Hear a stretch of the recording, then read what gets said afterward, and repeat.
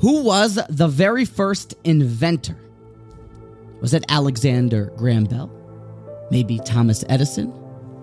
Well, folks, thousands of years ago, well before these inventors, there lived a man, and his name was Lamech. Now, Lamech had a son, and at the bris, he named his son Noach. The Torah tells us why he did this. Noach, because Zayinachamenu mimasenu. Lamech said about this kid, he's going to bring ease and peace into our lives. Rashi explains that Noach was an inventor. He came up with the certain new implements in plowing techniques, a new way that previously it had been thorns and thistles coming for Parnassa out of the ground, because since the days of Adam, the ground had been cursed. But now with Noach, things are looking up. Peace. His name testifies to this. Noach, he was pleasant.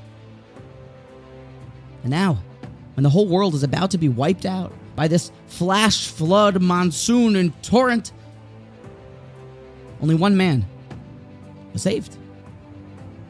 He was able to bring his family into the ark. Why, says the Zohar? Listen to this. Why did he find grace and favor in Hashem's eyes? Because he had the midah of menucha.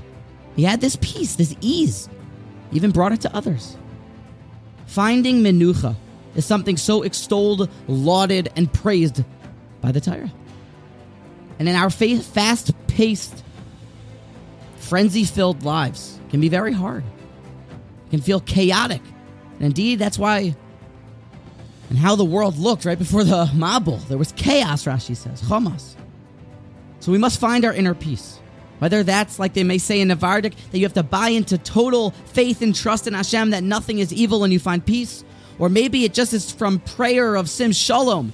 God, please, place peace.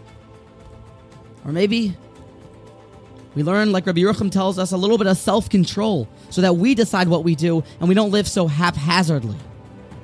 However it is, we must come to the acquisition of the midah of menucha. It may save us. It may save our families. It may indeed even save the entire future of mankind.